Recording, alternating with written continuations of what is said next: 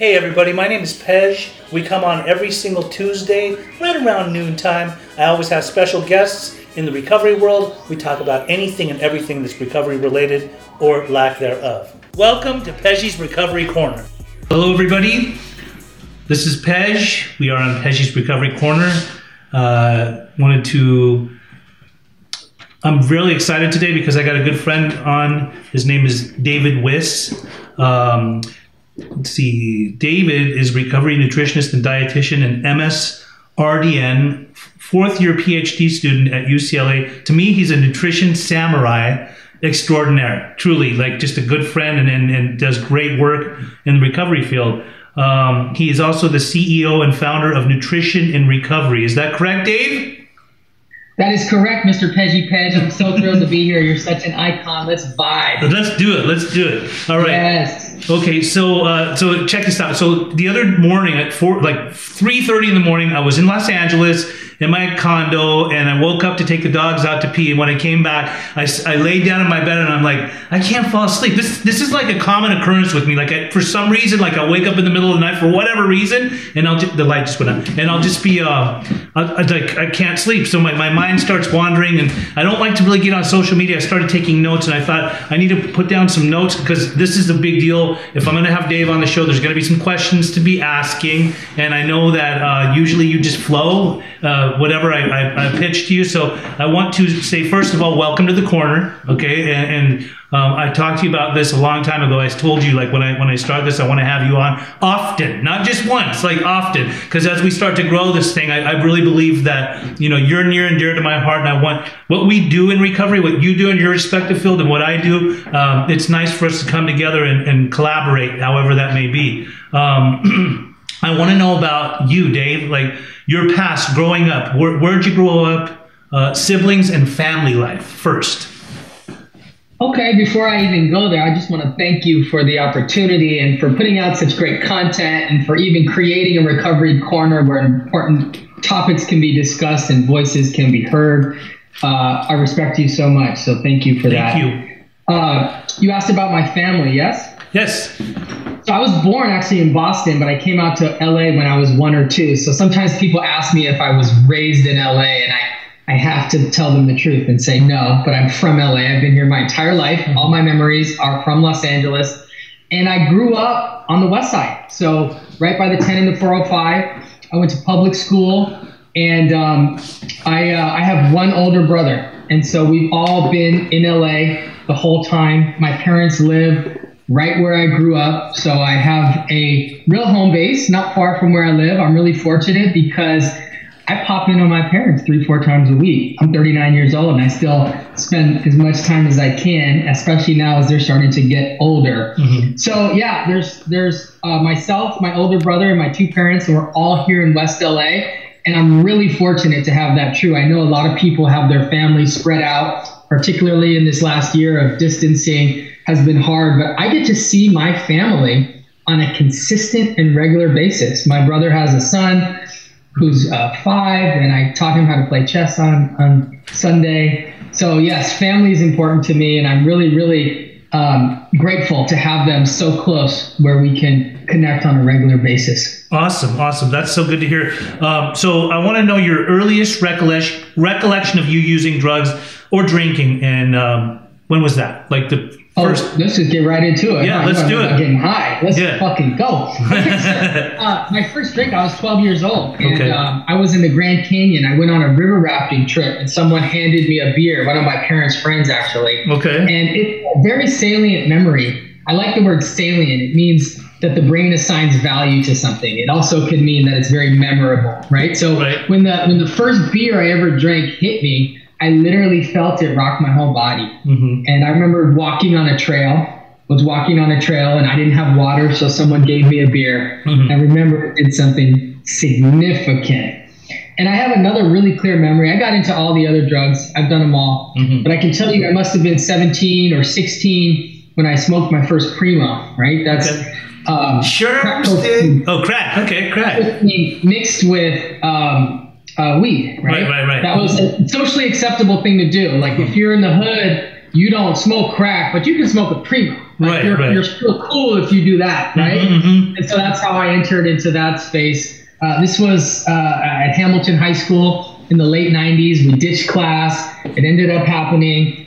And I could tell you, Pej, I could tell you the car that I was driving, the place that I was parked, and the song that was playing. And this must have been 1997, right? Like my brain, 23 years later, still remembers the song that was playing. Well, what was the song? First time. What was the song? It was called It was an artist called Abstract Rude. Okay. And I'm blanking on the name of the song, but I'd be able to pull it up for you. But I grew up listening to a lot of this underground hip hop. I knew it. So we used to make music. West Coast underground music was my identity, right? Right. Not only did we engage in consuming the products of music and graffiti and dance and all that, we produced it as well. So absolutely, that was a really big part of my early identity. Okay. And I myself, I'm a generation ahead of you. What you called Primo, we used to call those Cocoa Puffs. Whether it was in a cigarette or in a joint, like we call them Cocoa Puffs mixed with Coke. And during that time, and by 97, I was already knee deep in the rave scene, at least a decade. So definitely, I know that era. I was in LA. I was living in and out of LA, either LA or Orange County. So I know the feel, like the way that you speak about it paints the picture of it's very memorable. A lot of nostalgia. Like I just love that era. We had a lot of fun. Like, I'm not gonna lie, we had a lot of fun. The raves were popping off too. I know you were going to the raves too. The thing that got me into the rave scene was the underground hip hop scene found its way into the rave scene. So like I was into drum and bass and jungle music, but I wasn't into it that much, right? But then when rappers started performing at raves, right. 1999, I went to Oakland my first rave was Metropolis, and the rappers that I knew that I used to hang around were now on stage, and like this was to me the message of like, no, this is your home. Right. The intersection of the music you love, the culture that you are a part of, is being pulled into this party culture where drugs are okay, they're encouraged, they're endorsed, and it's not just a weird thing with beads and pacifiers. You could be a raver and kind of a thug still. And I was like, this is my lane. That's right. And, yeah. And it's interesting, like sometimes when I speak in certain recovery settings, I talk about the fact that during the 90s, like we didn't have a lot of motherfuckers overdosing on fentanyl or heroin. There was a couple of friends that got into the heroin and that were overdosing, but like this was the era where it was like, it was the love drugs, like the straight up designer drugs, like the type of shit that would keep you going from like Thursday was usually like Friday Junior. So we get a nice little start going. By Friday, Saturday, and Sunday, we're just going hard. And then like usually by Sunday, it's like the after party. And then we go to the after party after the after party, right? And that was just a way of life. And I did a lot of ecstasy during that time. So definitely like by Monday, it was kind of like my come down day. Tuesday sometimes started to become sort of like my suicidal ideation day because I think that I just depleted all the serotonin from my spine just from the amount of drugs that I was doing all weekend. So this was a regular occurrence. And then I promised myself I got to slow it down. I'm not going to do that much anymore. And I'm not going to do it anymore. But by Wednesday, the thought started to, formate a little bit more. And by Thursday, let's do it again. Right. And pretty much the entire 90s consisted of this type of lifestyle. And it was a lot of fun. Like, I'm not going to lie. Like we were going to raves at Orange Show Road, downtown LA. I was throwing raves. This was a way of life. There was a culture behind it. I loved all different types of music. And you're absolutely right. I remember when like hip hop started to come in, especially the underground groups that we really loved. They were coming in, they were performing at these shows. It was the shit. It was awesome. Like you can't deny it. Right. So I want to know this. When did your drug usage start becoming a problem for you in your life? So my story is that, like I said, I went to public school on the west side, Hamilton. I was very fortunate to get into USC. So I moved to the downtown area. By the time I was 17, I had my own apartment. They made us live in student housing for the first year, but a little part of my story I never tell is that I was so committed to having a safe place where I could get high. Right. I went to great lengths to get my roommate out of there. There was some mismatch and they tried to pair me with someone. I pulled a big scheme and I had my own place. Can you imagine being 17 years old with my own place in downtown LA, ready to go? I got my little Volkswagen Passat with the rims on it, stick shift. I got the car stereo going on in there. I'm like full force ahead. That's right. That's right. And I lived a double life. I was able to be a raver and a drug user and a transactioner. And a USC student. And a USC student. That's so you were in USC by the time you were 17 years old. Yes, that is a true story because I actually skipped a grade. Okay. I don't know. I never tell that. So academically, you were already advanced, but you were also caught up in a different type of life. So you said a double life. Maybe a triple life even, and more. Right? That's right. It's a lot of hats you wear. So it became a problem during your time down there in downtown? I mean, I wouldn't have been able to tell you that at the time, right? Right. In retrospect, I could see that there was definitely a time when I crossed the region from which there's no return through human aid, right? Right. But I wouldn't have been able to identify that at the time.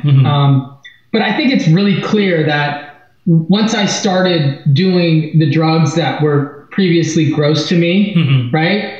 Things are different. My mind's going to kind of spin the truth and rationalize the fact that this is actually what I should be doing, need to be doing, or choose to be doing. Right. But as a product of going to so many raves and taking so much ecstasy, I couldn't do USC anymore. I couldn't focus. So that's when I got into meth. Right. I needed meth to do 2 days, a 2-day project the whole semester and get it done and turn it in so that I could still get a C and still be in school, right? And that was definitely not something I felt proud of, but something that I felt was worth it. So I was okay with. You know what I mean? So you weren't your typical student that gets like an Adderall prescription to be able to focus a little better in class. You were actually, it was straight like street meth, or was it Ritalin or Vyvanse or Yeah, this was pre-Vyvanse era. Okay. Certainly, I sold weed to some USC kids who had Adderalls, and I could get those for sure. Okay. But it runs out, right? Right.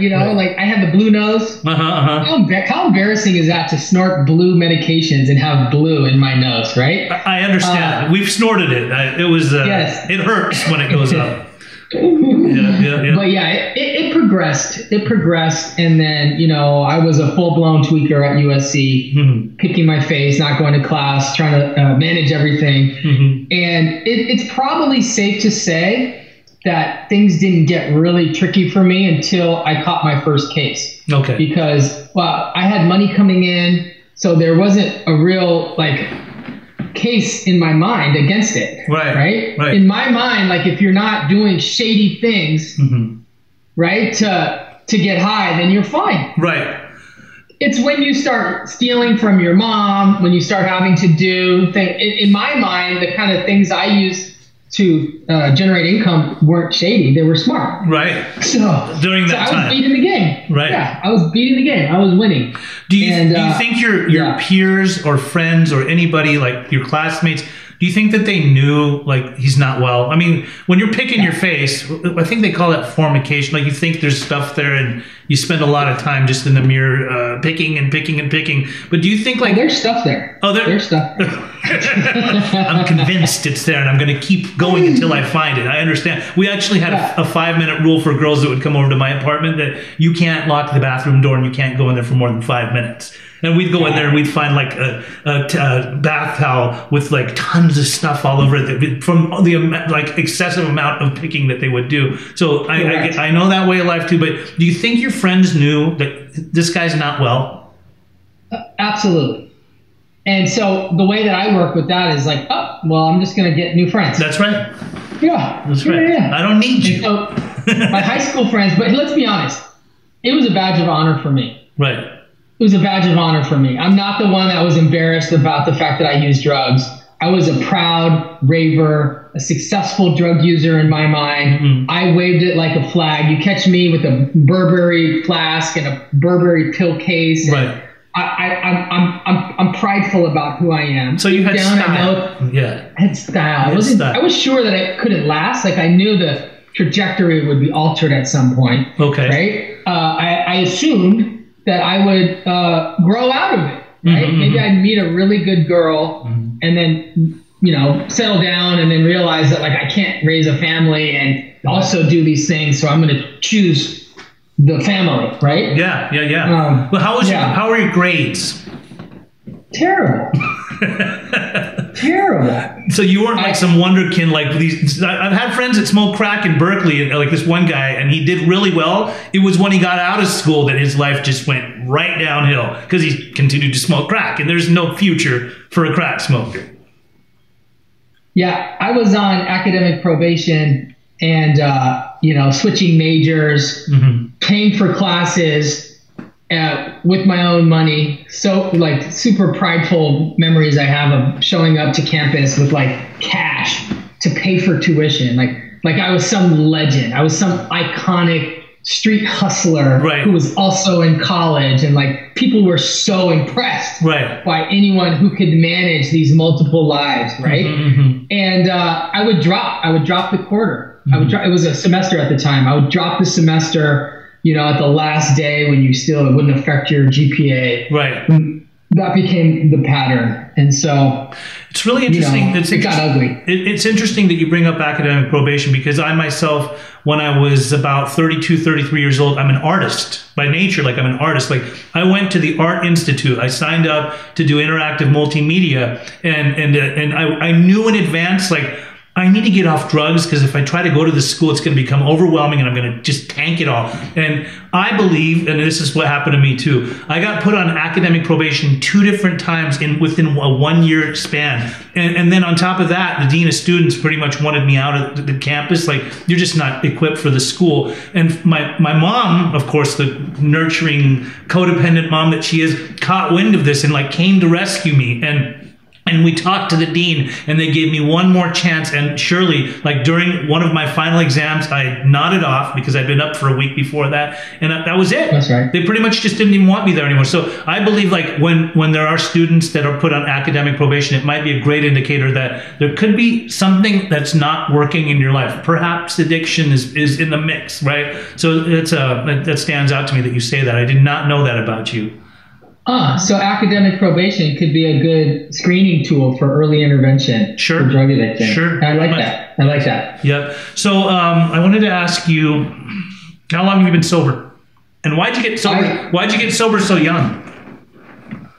Well, I was 24. Right. I had, gotten in a couple different instances of legal trouble. Right. And so, consequences weren't sufficient to get me sober.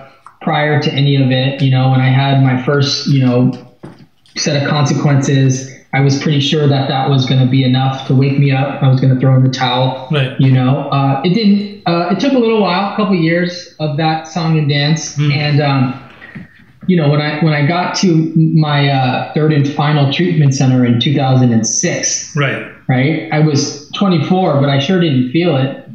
Like in many ways, I felt like I had been through the ringer. Like I had just been on this 10-year kind of legacy run. But at the same time, I was also just a little kid. Right. I was just a little 24 is still super young. Yeah. But in my mind, I had been adulting for the last 7 years and making moves and, buying cars and all that, traveling. Slanging them things, right? I had done some things. And so in my mind, I wasn't just a little kid with more stuff to be curious about. Like I did it all. Right. I did all the things. There wasn't drugs that I hadn't tried. There wasn't anything left. There was nothing left there for me. And it was pretty clear that the only thing that would be left was a long term in prison for me. That was really clear. being in the system. It was clear where that was all headed. Right. So there was at some point there was a wake up call. I mean, you said you've been to treatment a couple of times. Obviously, treatment doesn't keep us sober. It definitely, I think it's designed to break the resistance to long term recovery. You know, I don't know where you went to treatment. I've heard you speak about it a few times. I don't think that really matters. But so between treatment and possibly catching some cases that were going to get you locked up for a while, you just had this awakening, like to where you thought, I need to get sober? Is that what happened? Good question. I'm sure people seem to like these types of questions in the recovery world. Like, did you have an aha moment where you just decided? And like, I don't have a really good answer there. I could say that circumstantially things piled up, and you know, my last drink was industrial hand sanitizer. There's a chemical process from which you can extract alcohol from the soap, and it's something that happens in places where they don't have alcohol, right? And then I got to a place where I was like, you know, a little bit open and receptive to the idea that things could be different for me. Because like, I was a smart kid. I had a high IQ. I was in highly gifted magnet programs, right? I have a lot of potential, you know? And I was able to really see that I could turn this thing around. I could turn this into something totally different. I could use my darkness to my advantage at some point to actually help other people. So you had, I mean, obviously it was through a gradual trend, like a realization, if you will, you know, where you knew better. And I think that happened with me too. Sometimes, often working in treatment, because I've worked on the front lines, and I've seen a lot of people that are highly intelligent and they become too smart for the recovery process, where they've got enough information or they've got this figured out. And it seems like a lot of people that are too smart for recovery end up struggling the longest or the hardest, or end up, you know, overdosing and dying, which is really sad. So I'm happy to hear that you got to that point in your life. So I wanted to, let's see here. I wanted to talk about meditation. Do you meditate? I do. And I've gone through periods in my 14 and a half years where I've done much more and much less, and different forms. Right now I'm in a period of my life when I'm doing way more than ever, which has been extremely helpful. But I can say that in early recovery, the idea of meditating did not appeal to me so much. My mind was not quiet, and I did not access anything that felt valuable. And it wasn't until I was a year and some change sober that I found access to the meditative spot through walking.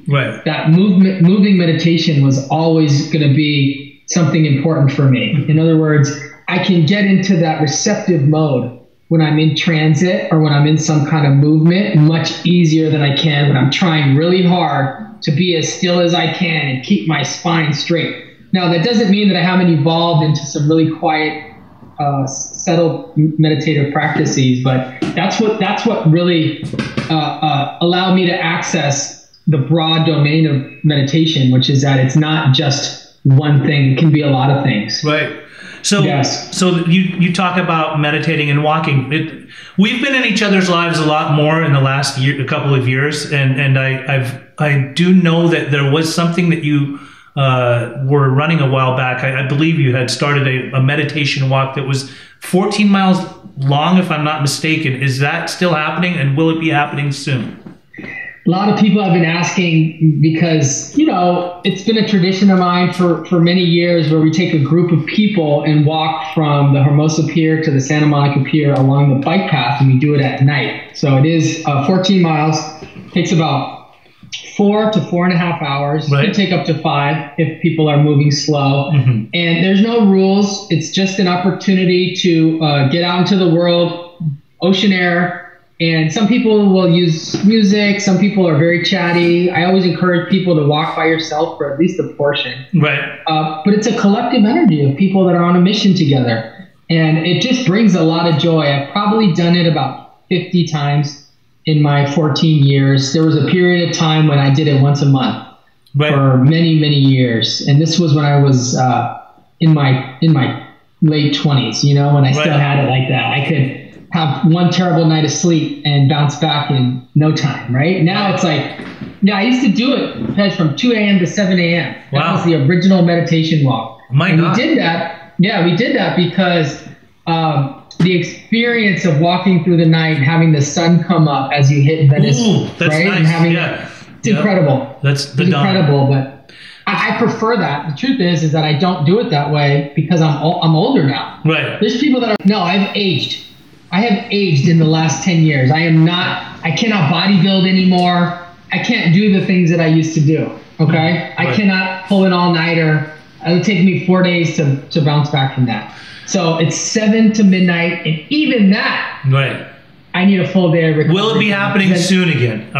Is there one coming up? Yes. I mean, because Yes. we can be outdoors now. I mean, right now things are starting to open up regardless. But Yeah. let me know about I've that. done a few small non-open up ones. Right. And I'm thinking about maybe pulling you in and getting a crew together and Yeah. doing a night walk. I would Let's do love it. that. I would absolutely Let's love go. Okay, so you're still younger than me, 10 years younger. So, I went to the gym yesterday for the first time in a while because they opened. course. And so I want to go into that and talk about that. So obviously, at this point now, you're a nutritionist. You help people with true diets, right? I want to know, as far as growing up, did you yourself, David Wiss, did you suffer from body dysmorphia? Were you overweight? Did you have dietary issues, bad habits of eating? Ooh, we're gonna get into the good stuff today. Okay, you The want to get nitty-gritty. vulnerable on the show. Yeah. You want to hear about my childhood body image issues? Let's go. I mean, I had them too, so I understand all too well. yeah, I still do. I was- You know that. fair enough. I was I was overweight as a kid, and and from my assessment, looking back, there's a side of my family that has a genetic legacy of alcoholism and addiction, right? I believe that I picked up on some of that biology, and that food did something for me that it didn't do for my brother, right? Who's 19 months older than me, and I just remember being a little kid and having the experience of highly palatable food be extremely salient. And I would go to great lengths to make sure I got what I needed if I had to hide something. And so, yes, I was overweight as a kid, and I was also a late bloomer. Okay. So during those, years of 13, 14, when I had, put on childhood weight from excessive snacking, highly palatable foods, my puberty wasn't hitting. Right. So I had a couple years when I felt really uncomfortable in my body, and I wanted to, move into my adulter body, right? I wanted to move through puberty faster, and that was challenging for me. So, when you were going to school at USC before, like in your youth, was this the type of, were you studying nutrition back then?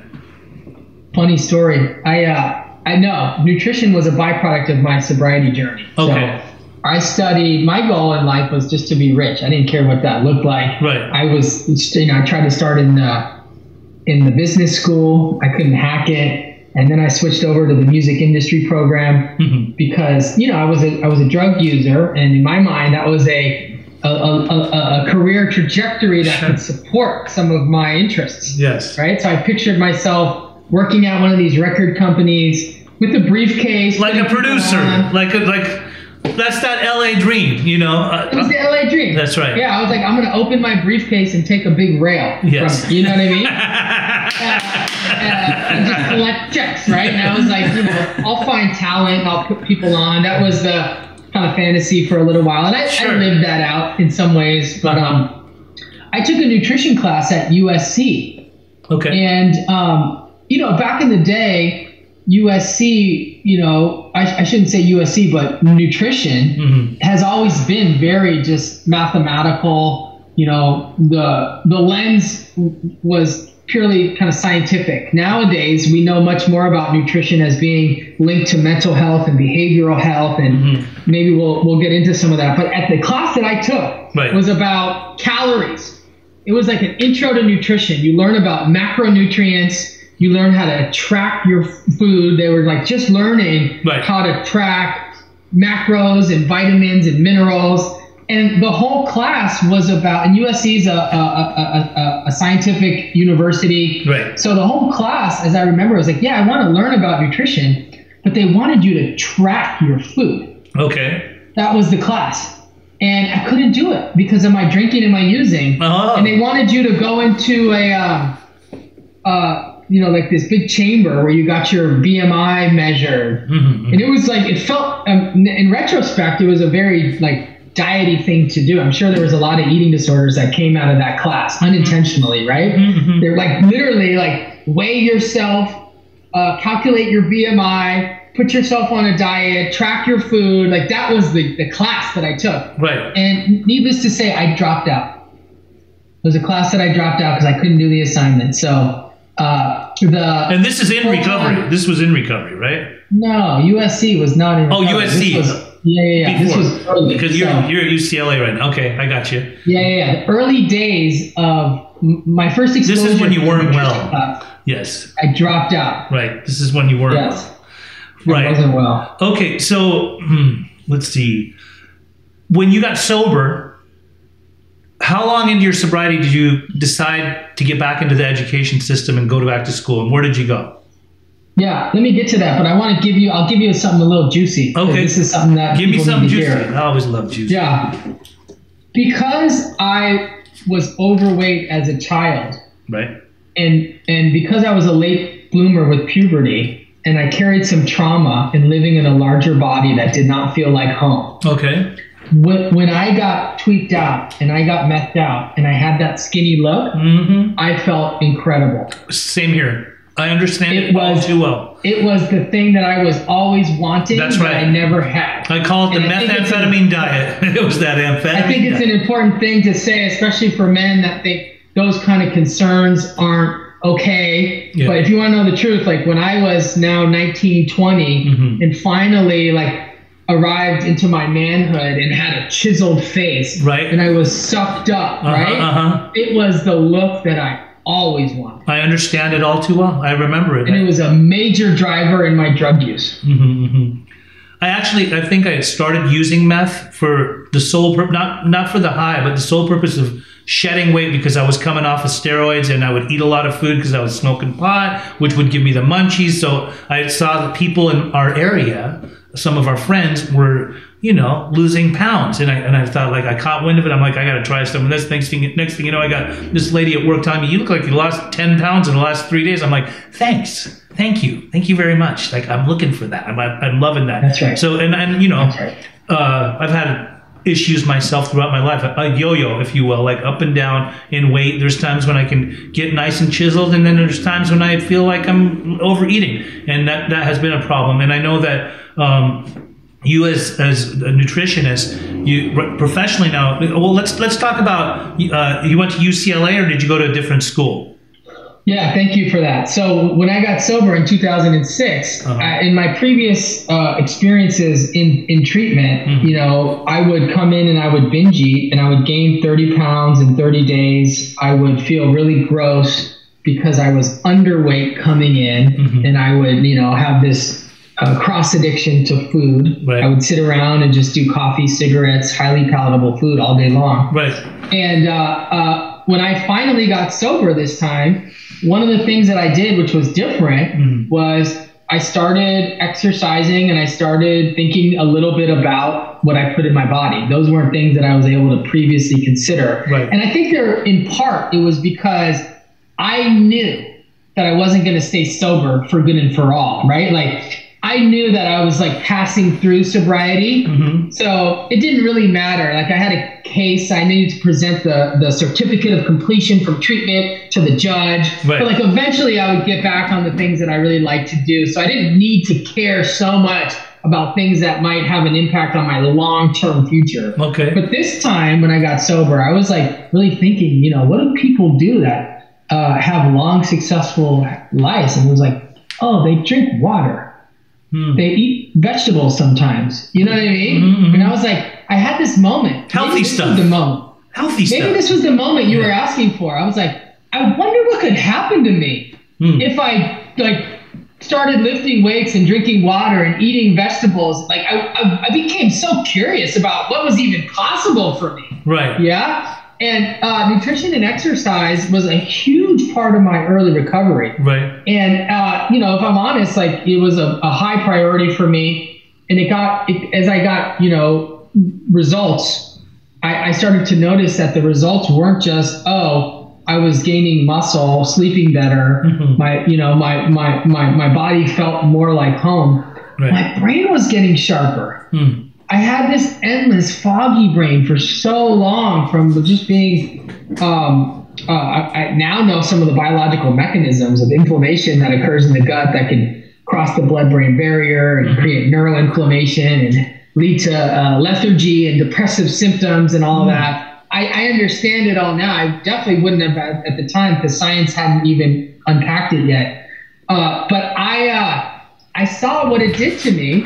And my first real job in early recovery was a personal trainer, and I was helping people with nutrition related stuff. Mm-hmm. And then I worked as a tutor, with some high school kids, which was a really cool job for someone like me with my background.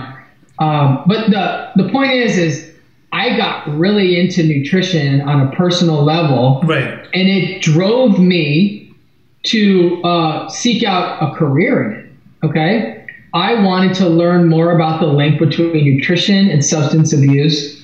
I wanted to learn about nutrition and mental health. Okay. And all the time I'm working as a trainer, probably got into it. This was now, 2007. Which is one year into your sobriety. Yeah. I probably got into graduate school when I was 2.5 or 3 years sober. I went to Cal State Northridge. Okay.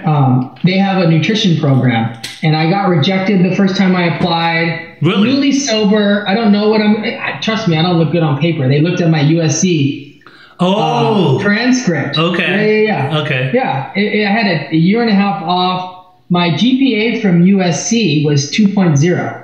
You have to get a 2.0 to graduate. So when I was sober, my first year, I went back to USC and I had to take 20 units in order to graduate. With a social science economic emphasis. And I had to get my GPA up to a 2.0. I had done so much damage. So I think it's possible, and I don't want to claim this, but it's possible that I have the lowest GPA of anyone to ever graduate from USC as an undergrad. You can't graduate if you're under 2.0. Right. They don't let you. It wasn't even a 2.1. I got it up to a 2.0. You see what I'm saying? Right. I was right there on the cuff, and I was able to finish that. And now I'm trying to get into graduate school with that. Okay. Right. Yeah. So my academic story is super fascinating because I then went from USC to SMC. I went back to community college after that. You went to SMC? I didn't know that. Okay. Yeah. Okay. Because I switched careers completely. Right. I'm working as a trainer. I'm staying active in my own recovery. I'm working as a tutor. I got a small rent-controlled studio apartment in Santa Monica, and I lost my driver's license from one of my old cases. The DMV refiled a thing on me, and I was like living the humble life, walking places. That's when the meditation walk started. I started walking a lot, and I learned that walking helped me meditate because of my license being lost. I walked more, and then I learned how to meditate, and here I am. Now I share that kind of gift and message with a lot of people, very fortunately. But I had to go to SMC to take a bunch of units so that I could bring my GPA up. And I had to take core science classes because my bachelor's was in social science, economics. So I didn't have biology, chemistry. I didn't have all those classes that I needed to be a nutritionist. Right. So at 2 years sober, I'm at SMC taking multiple core science classes. And it wasn't until I was 3 years sober that I finally got in to Cal State Northridge to pursue a master's degree in nutrition and on the track to be a registered dietitian. So I got into that with the status of I'm a personal trainer. I'm probably going to do some sports nutrition because that was the male thing to do, right? It was like the diet trajectory. But I quickly learned when I got there that this world of nutrition for mental health was completely untapped, and that nutrition for drug addiction had never been researched. There was very few published articles on it. Right. I don't want to say it had never been researched, but there wasn't enough evidence to make it a thing. There was like a couple random studies. There had never been one real intervention or a trial that showed, right? It was just a couple people that had done their dissertation on this topic because they had a personal interest. They studied eating behaviors at a residential treatment center in upstate New York, right? There was no real evidence of it. And knowing you probably were doing your own research to see who's done the research. Obviously, when you know that there's not much that's been done, it's so. I mean, from what I know about you, like you've taken it to another level, Dave. Well, that's what the academic thing teaches you to do. I wrote a master's thesis called Nutrition and Substance Abuse. Right. And in order to do that, right, I had to really dive into everything that's ever been published, right? Everything that's ever been written on the topic. I ended up collecting data from veterans at the Westside VA in a weight management program and found that people that had a history of substance use disorder were more likely to overeat when they were depressed, right? So there was a really small finding, nothing super big, but in the process of doing that, I learned about food addiction, I learned about eating disorders, and my whole world started opening up, and I moved into the space of what we call behavioral health nutrition. Right. So I switched from I'm a trainer and I'm doing fitness. I mean, I could have totally gone on that career trajectory. Yes. I could have totally been like the celebrity trainer, nutrition person that was, like able to do all those things. And my personality matches it. I could have been really successful. I bet you could. I know you could have. I could have been one of those macro, really successful fitness nutritionists that helps people get on stage to be a competitor, like a physique competitor. Right. And I think I was headed in that direction because of my own mild body image issues and my need to look good, and that's what I was good at. So therefore, I'm going to teach that to other people. But I'm telling you, Pez, the universe had a different plan for me. I can tell. It was like, it was really quickly that I was going to get pulled into this direction. The direction of helping people in recovery with their nutrition. That's the direction. And so instead of moving into a space where it was already kind of saturated, at least well established, the nudge that I got from my creator was to move into a space that had never even really been tapped at all. Right. To do something that's new, to be kind of a pioneer.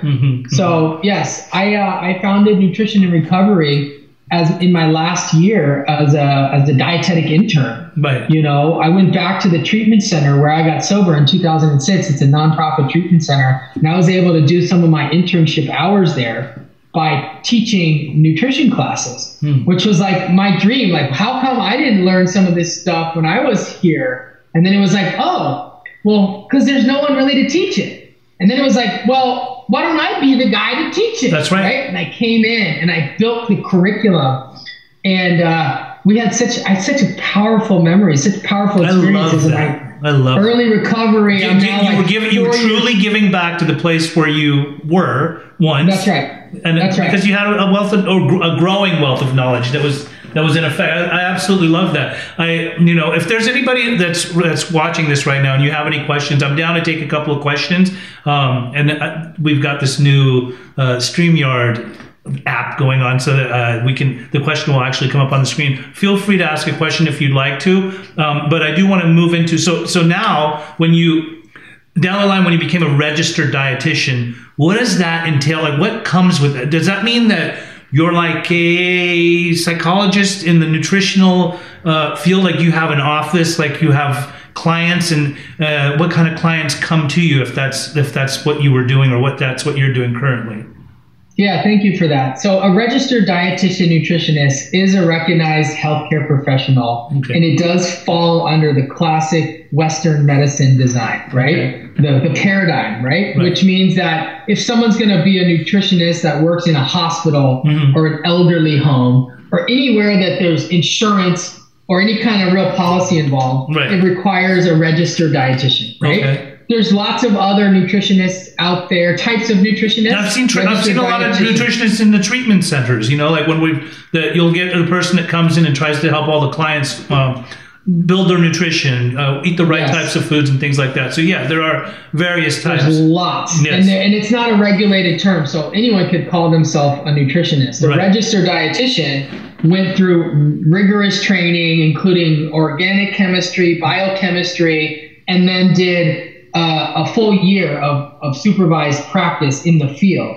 And one of the things that makes it important is that a registered dietitian, as a healthcare professional, does have the do no harm approach, right? So someone that might be coming in to do treatment, nutrition has a lot of potential to do harm, right? If someone has a firm belief about something and they want to teach other people how to be vegan or something like that, and then lo and behold, the young girl who went to an alcohol and drug treatment center was told to become vegan, and now she has anorexia nervosa and she's in the hospital, right? Nutrition is a really sensitive thing because you have to understand the psychology of it, the socio-cultural components of it, the neuroscience, the gut health. And so being a registered dietitian was my kind of medical training to enter into this space. But the formal training for nutrition for mental health, I had to do on my own. Right? Because it didn't exist, right? It didn't really exist in my curriculum, in my master's program. So being a person in recovery myself gave me an advantage, right? Because I understand recovery culture. And my original vision was that my practice, and we built a group practice, Nutrition and Recovery, where I would train dietitians who came in under their internship to work in treatment settings, right? So we would come in, run groups, and then meet one-on-one with clients, and then also consult with the food service staff and maybe kind of match the menu to the curriculum. But really what it became over time, more than anything, was bridging the gap between eating disorder treatment and substance use disorder treatment. So a lot of people that have either co-occurring eating disorders or maybe eating disorder symptoms that emerge in early recovery end up needing to be seen. So my original fantasy of nutrition and recovery was that I would be working with people that had, severe drug addiction, that wanted to use nutrition in order to improve their mental health and thereby improve their chances of recovery. I was also really excited to work with a lot of men because nutrition does have this feminine energy to it that I think, definitely needs to be challenged and updated, right? And I worked with some people with muscle dysmorphia, steroid users early on. I still see some people like that. But the majority of the work that I do and we do is working with people that have clinically significant eating disorders. Because that's who's seeking treatment. That's who's seeking a registered dietitian, nutritionist, more so than the average person who is having some indigestion or gut issues or is having some depressive symptoms, anxiety. People don't know if they have that they should see a registered dietitian or come see Dave Wiss. It doesn't even cross most people's mind. It's not until someone has a eating disorder and they are in therapy that they're like, this is a problem. You have to go to treatment. We need to build you a treatment team. So yeah, and eating disorders come in so many different forms. I mean, you have the bulimic, the purger, the anorexic, so many different variations of disorders when it comes to eating disorders. I remember when you and I in early pandemic started talking about me and what I interpreted as me having an eating disorder. You distinguish between what a true disorder is and what an addiction to actually wanting to eat all the time is. It's not like, it could be seen as a disorder, but it's much different. I think those types of disorders are life-threatening, health-threatening, definitely. Not to say like me overeating isn't life-threatening and health-threatening. Definitely it is, and you help me immensely. But I'm sure you see a lot of people that come to you that need to build their knowledge base and also to implement a certain type of dietary habit in their lifestyle, or to try to get them back from anorexia, or to get them to try to stop, purging and being bulimic. And I know that I've worked in some treatment settings where I truly believe some of the treatment centers I worked at were not equipped to have these types of clients, but had these types of clients, and the good players, the one that really knew, like, you know what, we made a mistake bringing this person in with a primary eating disorder.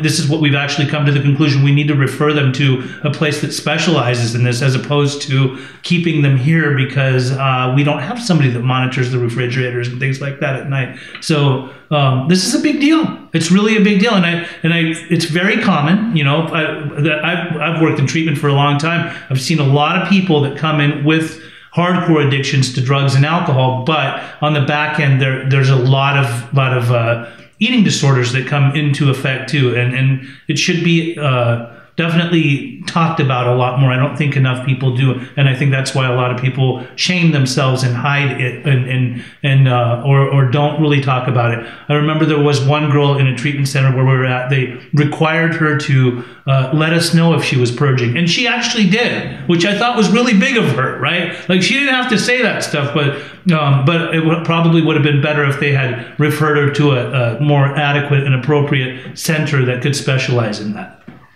Right. So a lot of people have asked me my opinion on why there's so much of that overlap, right? And factors that set people up to have these types of disorders, whether it be early life adversity or other family system dynamics, etc. But I've offered reasons why there's so many people with eating disorders in addiction treatment centers. Right. And I think one of the best explanations that I've been able to come up with is that eating disorder treatment outcome rates are not good. Right. And so a lot of people that have eating disorders have been to eating disorder treatment or have heard about eating disorder treatment, mm-hmm. and they do not want to go there. Oh. So for them, it's like this ultimate, it's like an ultimate opportunity to be seeking treatment, to be getting help, right. But to find a place that doesn't specialize in that, where they can still be in their other disorder, mm-hmm. right? And they're essentially like hiding out in addiction treatment. Mm. And that's a thing that most people are not aware of. They're like, oh, well, they have an addiction, but they also have this. Where do we send her? Do we keep her or him, right? There's a lot of cases where I think people have primary eating disorders and know they don't want to go to eating disorder treatment. Right. And they need to go to treatment. So they end up in an addiction place, mm-hmm. where, it can be a problem if the addiction place is like super into healthy eating and juicing and exercising. It's almost like a dream come true, right. for the eating disorder client. Now, all of a sudden, I can come in, like the eating disorder treatment that I could have gone to, they're going to make me not exercise, and they're going to make me eat Cheetos and ice cream. Mm. The addiction treatment center, we're going to go spinning and juicing, and I can be on a gluten-free diet. What do you think the young client's going to choose? Right? And so a lot of people with eating disorders gravitate towards addiction treatment because there is a wellness component, which is very different, right. than you would see in an eating disorder treatment center. Mm. So someone like me, my skill set is that I could see where the value in promoting healthful eating and healthful exercising would be right for one client, but it would be problematic for the next. Mm. And that's why someone needs like a level of training, expertise, and nuance to be able to say, this client needs one-on-one, and we need to do really specific work for this part of their disorder. They have a long history of being restrictive, and this needs to be addressed this way versus, scaling everyone and addressing them the same way. Okay. So we have Sherry. She has asked something. I'm going to put it up on the screen. She said, I think her name's pronounced Sherry. Can Dave go into food addiction versus eating disorder? Number 2, first step to improving gut health, person in recovery. Number 3, do you believe people can address bipolar disorder type 2 with nutrition? You want to answer that? Yeah. Thank you. Such great questions. Thank you for joining and participating. I spent a lot of time talking about the difference between food addiction and eating disorder, and it's such an important topic. I've come to learn that people that work in the eating disorder space do not like the concept of food addiction because it doesn't match the classic eating disorder paradigm. But if you were to ask people who worked in eating disorder treatment, like, do you believe food addiction is real? I would predict that a majority of them would say, no, it's a bogus thing. But if you were to ask people in recovery from drug addiction and people that worked in substance use disorder treatment, like, do you think food addiction is a real thing? Everyone would be like, yeah, of course, right? Right. Of course it's a real thing. It's like the most well-known thing that we know. So there's this really big split between these two camps. There's like people that believe that that's a thing, and then there's people that believe it's not actually a thing, and that it's a byproduct of dieting, right? Because that's what they see in their eating disorder clients. Right. So I noticed early on that there's these two camps that really see things differently. And so I put a lot of effort in, scholarly effort, and as well as in my clinical circles, to try to bridge the gap between the two and say that there doesn't have to be a dichotomy there. We can look at things as a both and rather than an either or. We can look at how these things intersect and really think about how they're different, right? And so, to answer the question, how are they different? There's a lot of times when someone will have symptoms of both, and it'll be really hard to figure out like which one is it. There's people that are proposing food use disorder and to think about food addiction as its own disorder. But, typically eating disorders involve other forms of psychopathology, right? And so, someone with a food addiction may or may not have body image disturbance, may or may not have perfectionistic traits, or be perhaps a calorie counter, or have strong persistent ideals around how one should look or be situated in society. Whereas someone with an eating disorder might be way more focused on some of those things based on their other underlying factors. So an eating disorder is a mental health diagnosis, right? Which makes it a mental health issue, not so much just about the food, right? So in the eating disorder space, a common thing you hear is it's not about the food, right? But like with food addiction, if you're thinking about a real addictive disorder, it might mean that someone needs to give a little bit more attention to the biology of the food that they're eating, right? So it is more so about the food. Right. And that's one area what I've used to discern. Last thing I'll say about it is that I also think about the temporal sequence of it, like what came first, if there's addiction in the picture, other addictions, cross addiction. I've written a few papers recently, and we'll be happy to share those resources with everyone. I created an 8-step process and a table of how one can discern food addiction from dietary restraint, which is restrictive eating, commonly associated with eating disorders. I love it. Awesome. Yeah. Okay, so I would like to. So you do have a private practice, correct? Correct. And you are out of Los Angeles, Santa Monica. Yes, West LA, but y'all know the vibe. We global now. I see people all over the world. It's really cool being able to work with anyone, anywhere.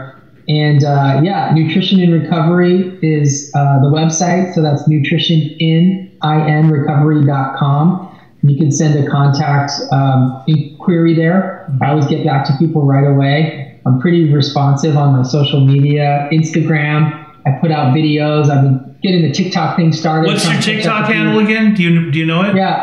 Yeah, David A. Wiss. So that's my first name, David, middle initial A, and then WISS is my handle at TikTok, Instagram, and Twitter. I'm probably going to get my Twitter going again soon. I've been a little lazy there. I want to use it for my academic stuff. I don't want to be the guy that does the same exact thing on all of my channels. I want to use them for slightly different things. Yes. So that's what I'm working on now, trying to figure out which lane is which. My Facebook is very much like personal life and my recovery world.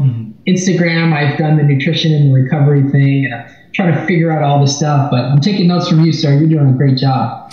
Awesome. Thank you. And I got to say, this has been the longest podcast that we've had yet. And I knew it probably would be because you always have, so much to bring to the table. And it was nice today to hear your transparency and hear you talk about your upbringing, who you were, where you're from, the family life, the drug use, your recovery process, how you got into school at a very young age. I had a feeling you were probably pretty smart even in your youth. I mean, this didn't just all happen. What's really cool is to hear today your transition from being a personal trainer trainer and trying to help people out with their nutrition. Knowing you now and knowing how much you know, because you know a lot. Like when I hear you and I see the things that you speak on or what you write about, you know a lot. You've done a lot of studying. So, and it's not just that, I think, research-based stuff to where you get to come up with your own interpretations or your own ideologies rather than the typical stuff that's being put out there and used. I know, and this would be for a whole other show, but I know like you're not a fan of a lot of different types of diets like keto and paleo and all those things. And we can talk about that in another episode. But today was fruitful. It was amazing. I love and adore you. I really value our friendship. I think we share some of the same values in our lifestyles. We are about helping people. I'm really happy that you didn't become some celebrity, trainer or anything like that. You're helping a lot of people, and I do believe that you help more people than you know. And for that, I'm very grateful that you were on the Recovery Corner today, Peggy's Recovery Corner, and I hope to have you on in future episodes. Do you have anything you want to say before we phase out? The last part of my academic journey has been so interesting because most people don't know this, but the PhD that I've been doing is actually not related to nutrition. So after being a master's level registered dietitian and working in the field, I'm finishing my PhD in public health. So I study community health sciences, epidemiology, and I'm minoring in health psychology. My dissertation actually has nothing to do with nutrition. I'm collecting data on early life adversity and mental health. So I've been able to move through all of that and then broaden into this bigger space. So I'm landing and finding my next chapter in a really exciting way. So thank you for celebrating that all with me. Awesome. You're my favorite scientist and a really dear friend. Awesome. Thank you so much, Dave, for coming out today.